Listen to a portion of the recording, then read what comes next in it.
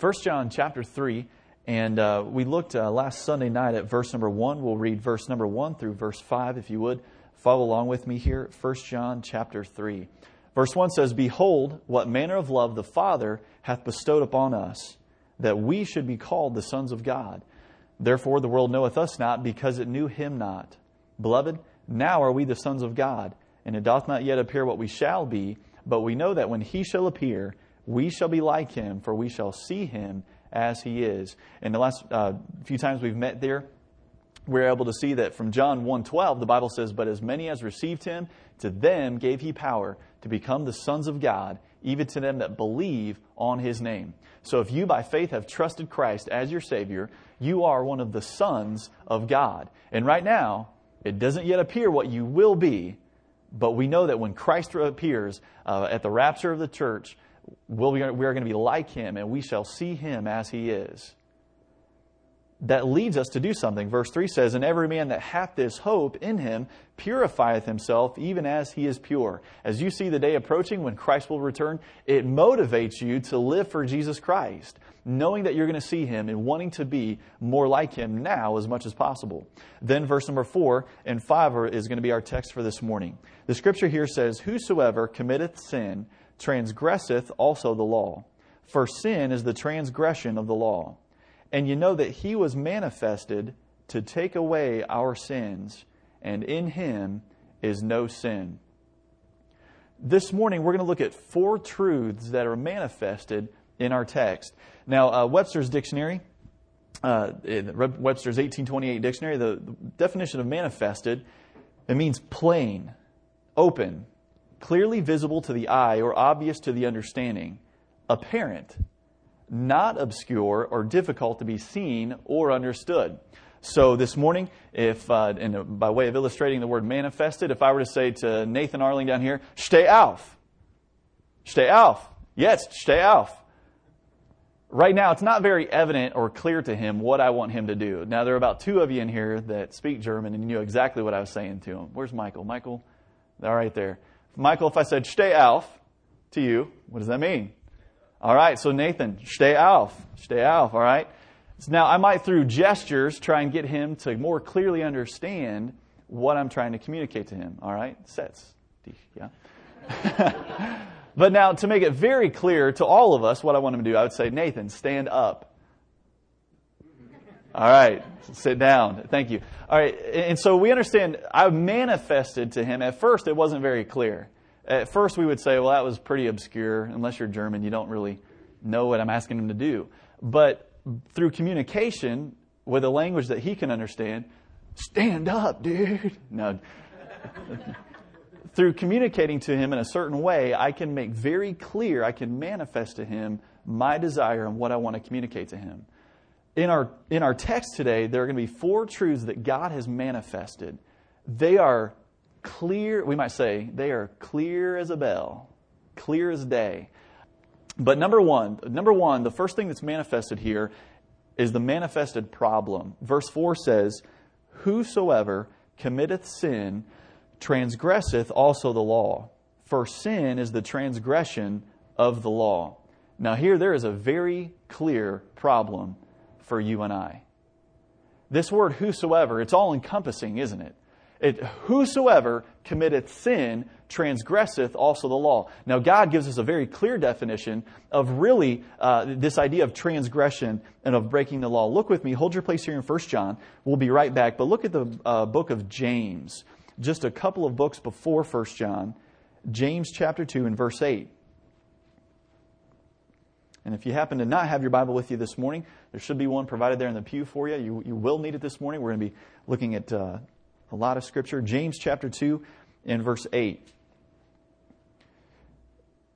The Scripture here says, "If ye fulfill the royal law according to the Scripture, thou shalt love thy neighbor as thyself, ye do well. But if ye have respect to persons, ye commit sin and are convinced of the law as transgressors. For," and again this all-encompassing word, "for whosoever shall keep the whole law and yet offend in one point, he is guilty of" how much? All. "For he that said, do not commit adultery, also said, do not kill." Now right there, let me stop. He that said, do not commit adultery, also said, do not kill. So he's listing a couple of the 10 commandments. He that said those two things, what else did he say in those 10 commandments? Thou shalt not fall asleep in church. All right, don't fall asleep in church. Thou shalt not bear false witness. Don't lie. Thou shalt not covet. Thou shalt, he said, to honor thy father and thy mother. So are there a couple other things that go along with the law other than these two? Yeah, so if you offend in one point, because what will happen is we'll be like, whoa, all right, don't commit adultery, don't kill. Whew, got those two licked. But there are a few others. He's just using this by way of illustration. So the same one that said, do not kill, said, do not commit adultery, also said, honor thy father and thy mother, said, thou shalt not bear false witness. And he said, yet if thou kill, thou art become a transgressor of the law. So what if you have coveted? Are you a transgressor of the law? What if you have stolen? What if you have dishonored your mother and father? What if you have worshipped anything other than God? Loved anything more than you loved God at any point in your life? You and I are become transgressors of the law. So it is very evident, it's very clear that, or let me ask you this, how many laws would Patrick Kennedy have to go out this beautiful Sunday afternoon? How many laws would he have to break to be a lawbreaker? One. How many times would he have to be caught speeding to be a speed violator? Now, how many miles an hour would he have to go above the speed limit to be a speed violator? Dave? No, just kidding. They taught me in driver's ed, you got about a 4 mile an hour grace period, but you're still breaking the law. All right. So how many laws do you have to break to be a lawbreaker? One. How many sins do you have to commit to be a sinner? Now, honestly, that's all really? I mean, just what if it's an itty bitty one and you only make one in your entire life? Yeah. If you commit one sin, it's amazing how our minds work that we think in terms of itty bitty, just one sin, and then, oh, gross, kill, adultery sin, right? God says, when you break the law, you have become a transgressor. Whosoever committeth sin transgresseth also the law. And you know, you guys are familiar. Romans 6:23. For the wages of sin, that payment, that penalty, the wage of sin is death. And we know that for as by one man sin entered into the world through Adam and Eve, for as by one man sin entered into the world, and death by sin. So death passed upon all men, for that all have sinned. Not only a physical death, but a spiritual death. Revelation 21:8 says, and all liars shall have their part in the lake which burneth with fire and brimstone, which is the second death. So the manifested problem is this. All it takes is one itty bitty sin against God to be a sinner. The penalty for that sin is eternal separation from God forever in hell. That's the manifested problem. Look back at our text in 1 John chapter 3. Praise the Lord, there's a manifested person. A manifested person. Verse number 4 in our text here, 1 John chapter 3, verse 4 says, whosoever committeth sin transgresseth also the law. For sin, and here's the definition, is the transgression of the law. And ye know that he was manifested. Jesus Christ is God robed in the flesh. Jesus Christ is God. The Bible says in Hebrews that Jesus Christ is the express image of God's person. It is clearly revealed who God is in the person of Jesus Christ. Hold your place here and look with me at Matthew chapter 12. Matthew chapter 12. Matthew chapter 12 and verse 38. The scripture here says, then certain of the scribes and of the Pharisees answered, saying, Master, we would see a sign from thee. But he answered and said unto them, an evil and adulterous generation seek after a sign, and there shall no sign be given it but the sign of the prophet Jonas. For as Jonas was 3 days and 3 nights in the whale's belly, so shall the Son of Man be 3 days and 3 nights in the heart of the earth. And at the end of verse 41, notice the phrase, and behold, a greater than Jonas is here.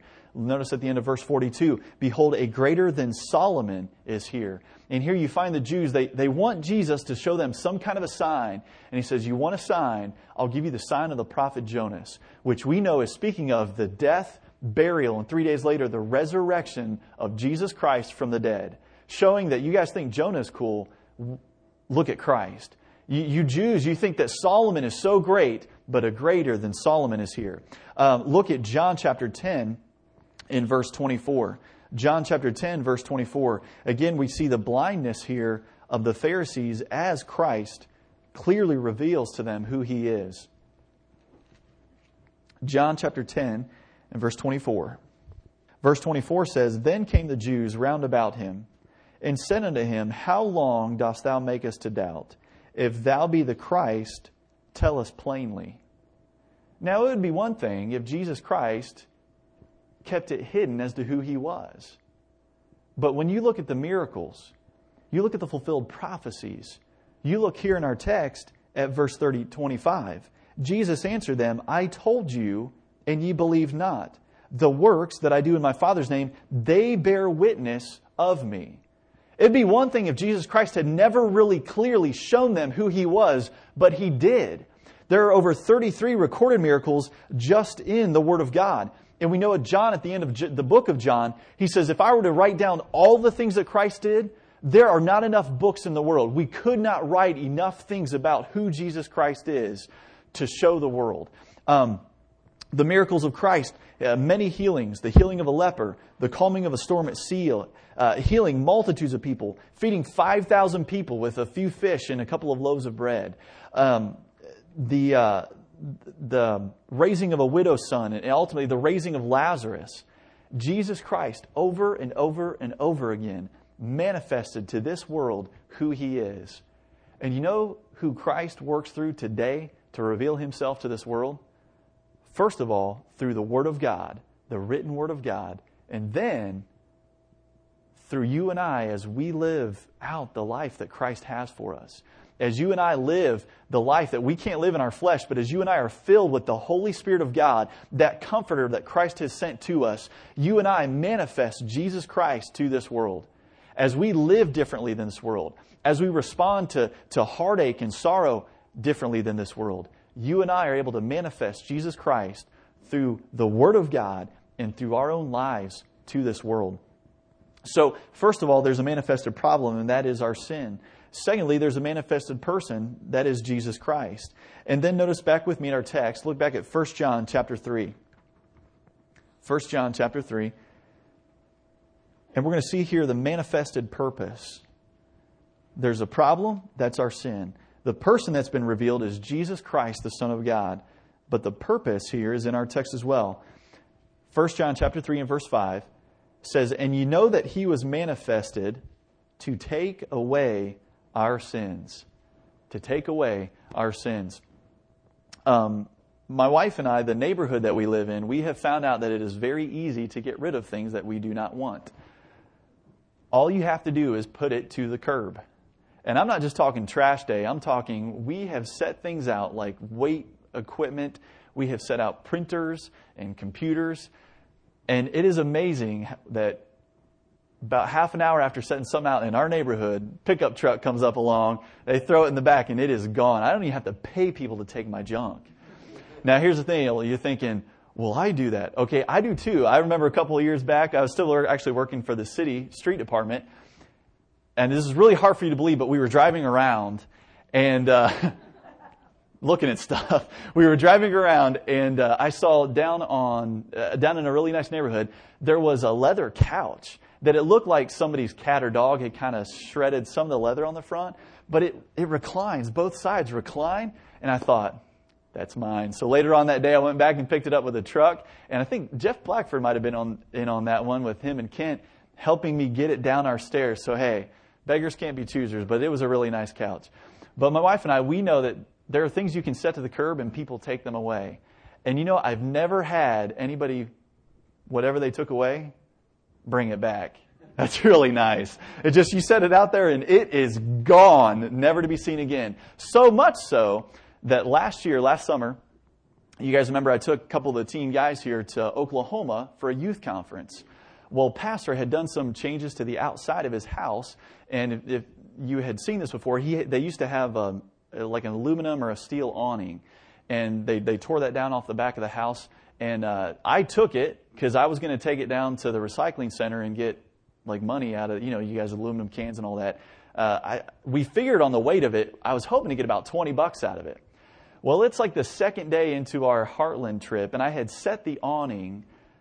My garage is detached from my house by about 10 to 15 feet, and I set it back behind the garage, away from the curb, on purpose, away from the curb.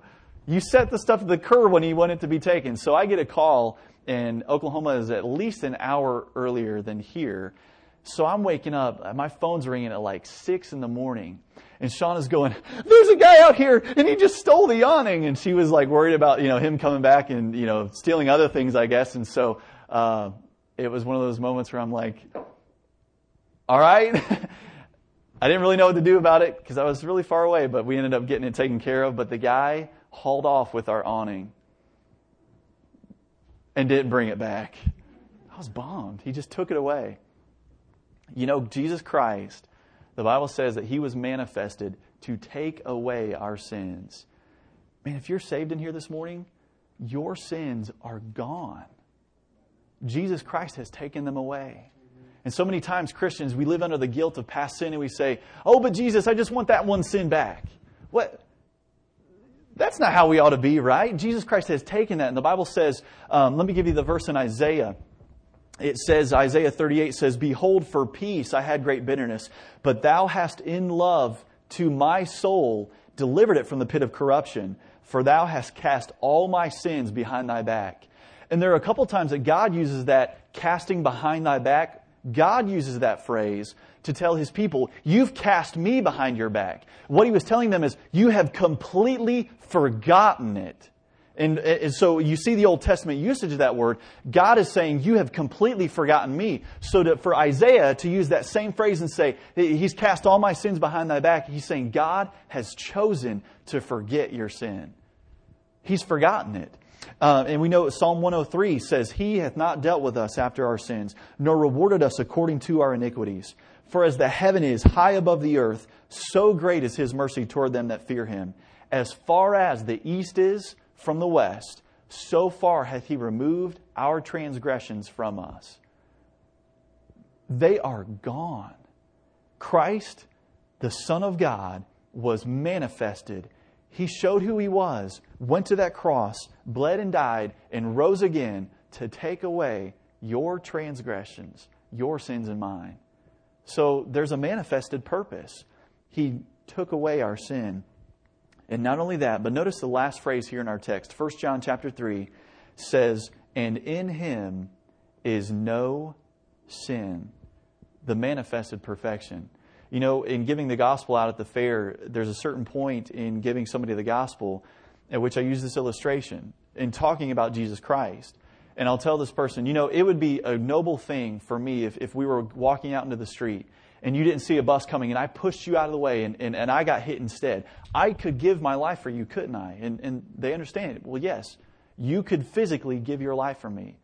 But then I ask them, could I pay for your sin? And I've never had one person tell me yes. I just must not look that perfect. And you know what? I'm not. And they understand, no, I'm just a human being. I'm just a person, a sinner like you. I cannot take away your sin. But Jesus, or the scripture here in our text says He takes away our sin, and in Him, be assured, there's no sin. We have a perfect, sinless Savior. We're going to look at some scriptures here in just a moment, but I want to give you this quote by Francis Wayland. He says, you can imagine to yourself the Savior rising from His seat in the midst of His disciples and presenting Himself to the approaching multitudes. His calm dignity awes into silence the tumultuous gathering of the people. Those who came out to witness the tricks of an empiric or listen to the ravings of a fanatic find themselves unexpectedly in a presence that repels every emotion but that of profound veneration. He says, the lighthearted and frivolous are awestruck by the unearthly majesty that seems to clothe the Messiah as with a garment. And yet it was a majesty that shone forth conspicuous, most of all, by the manifestation of unparalleled goodness. Every eye that met the eye of the Savior quailed before Him, for it looked into a soul that had never sinned. And the spirit of the sinner felt for the first time the full power of immaculate virtue. Can you imagine being in the presence of Jesus Christ? Perfect, sinless, never lost his temper, never in a fit of rage violated the Word of God, never one time. We have an amazing Savior. Let's look at this. I wanted to spend a good amount of time looking at these scriptures. Look with me at 1 Peter chapter 1. This idea of in Christ is no sin, in Him is no sin. Look at 1 Peter chapter 1. 1 Peter chapter 1, we'll start in verse 18. The scripture here says, "For as much as you know that you were not redeemed with corruptible things as silver and gold from your vain conversation received by tradition from your fathers, but with the precious blood of Christ, as of a lamb without blemish and without spot, who verily was foreordained before the foundation of the world, but was manifest in these last times for you."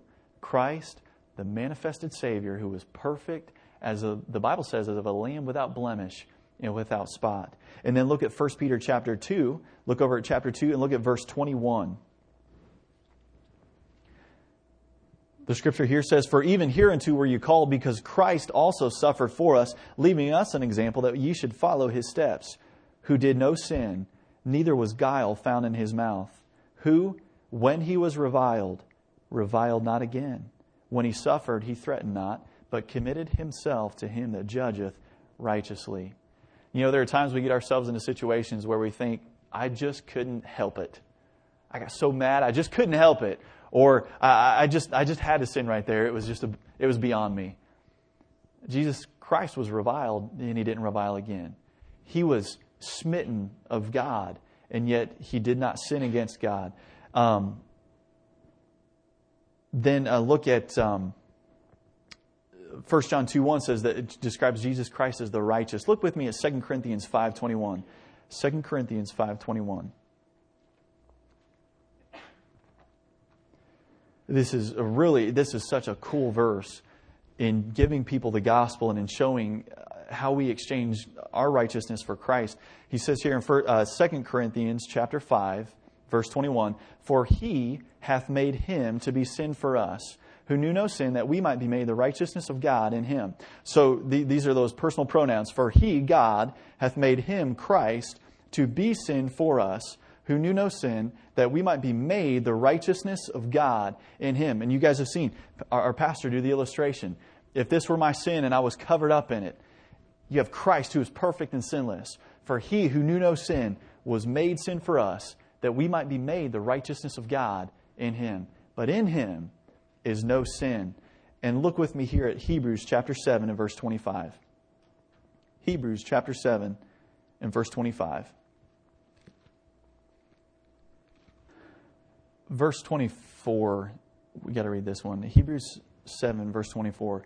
"But this man, because he continueth ever," speaking of Jesus Christ, "who has no end, He continueth ever, hath an unchangeable priesthood. Wherefore," because He continues ever, because He has this unchangeable priesthood, He is able to save them to the uttermost that come unto God by Him, seeing He ever liveth to make intercession for them.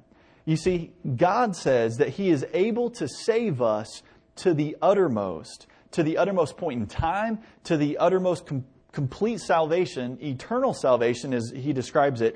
But you have Jesus Christ continually makes intercession for you and I. So you cannot lose your salvation. First of all, you're not the one keeping it, but there will never come a time when Christ's priesthood will change and He will not be there for you as a believer to intercede for you on your behalf.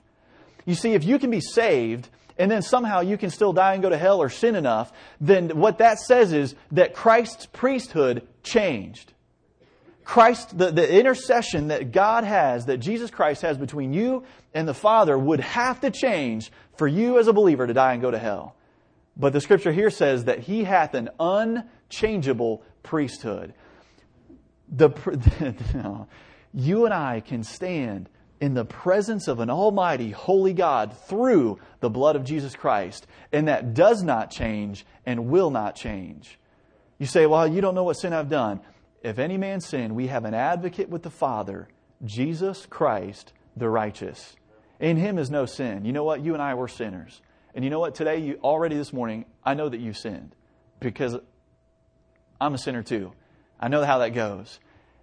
But He says, I write these things to you that you sin not, and if any man sin, we have an advocate with the Father. So the priesthood of Christ does not change, will not change. So those times when you really feel like you're just not good enough to go before God. You know, Nick, I love the words of that song, just saying, I'm incapable of adding anything to salvation. I'm incapable of doing anything with Christ to save myself.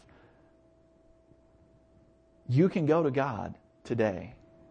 You can talk to Jesus Christ. You can be in the presence of the Father through the blood of Jesus Christ. I didn't even really get to the verses yet that we were getting to. Verse 26 here, Hebrews 7:26. For such an high priest became us, who is holy, harmless, undefiled, separate from sinners, and made higher than the heavens, who needeth not daily as those high priests to offer up sacrifice, first for His own sins and then for the people's. For this He did once when He offered up Himself. For the law maketh men high priests which have infirmity, but the word of the oath, which was since the law, make the Son, who is consecrated forevermore. Hebrews 1:3 says it this way, that Jesus Christ by Himself purged our sins. Christ doesn't need any help in taking away your sin.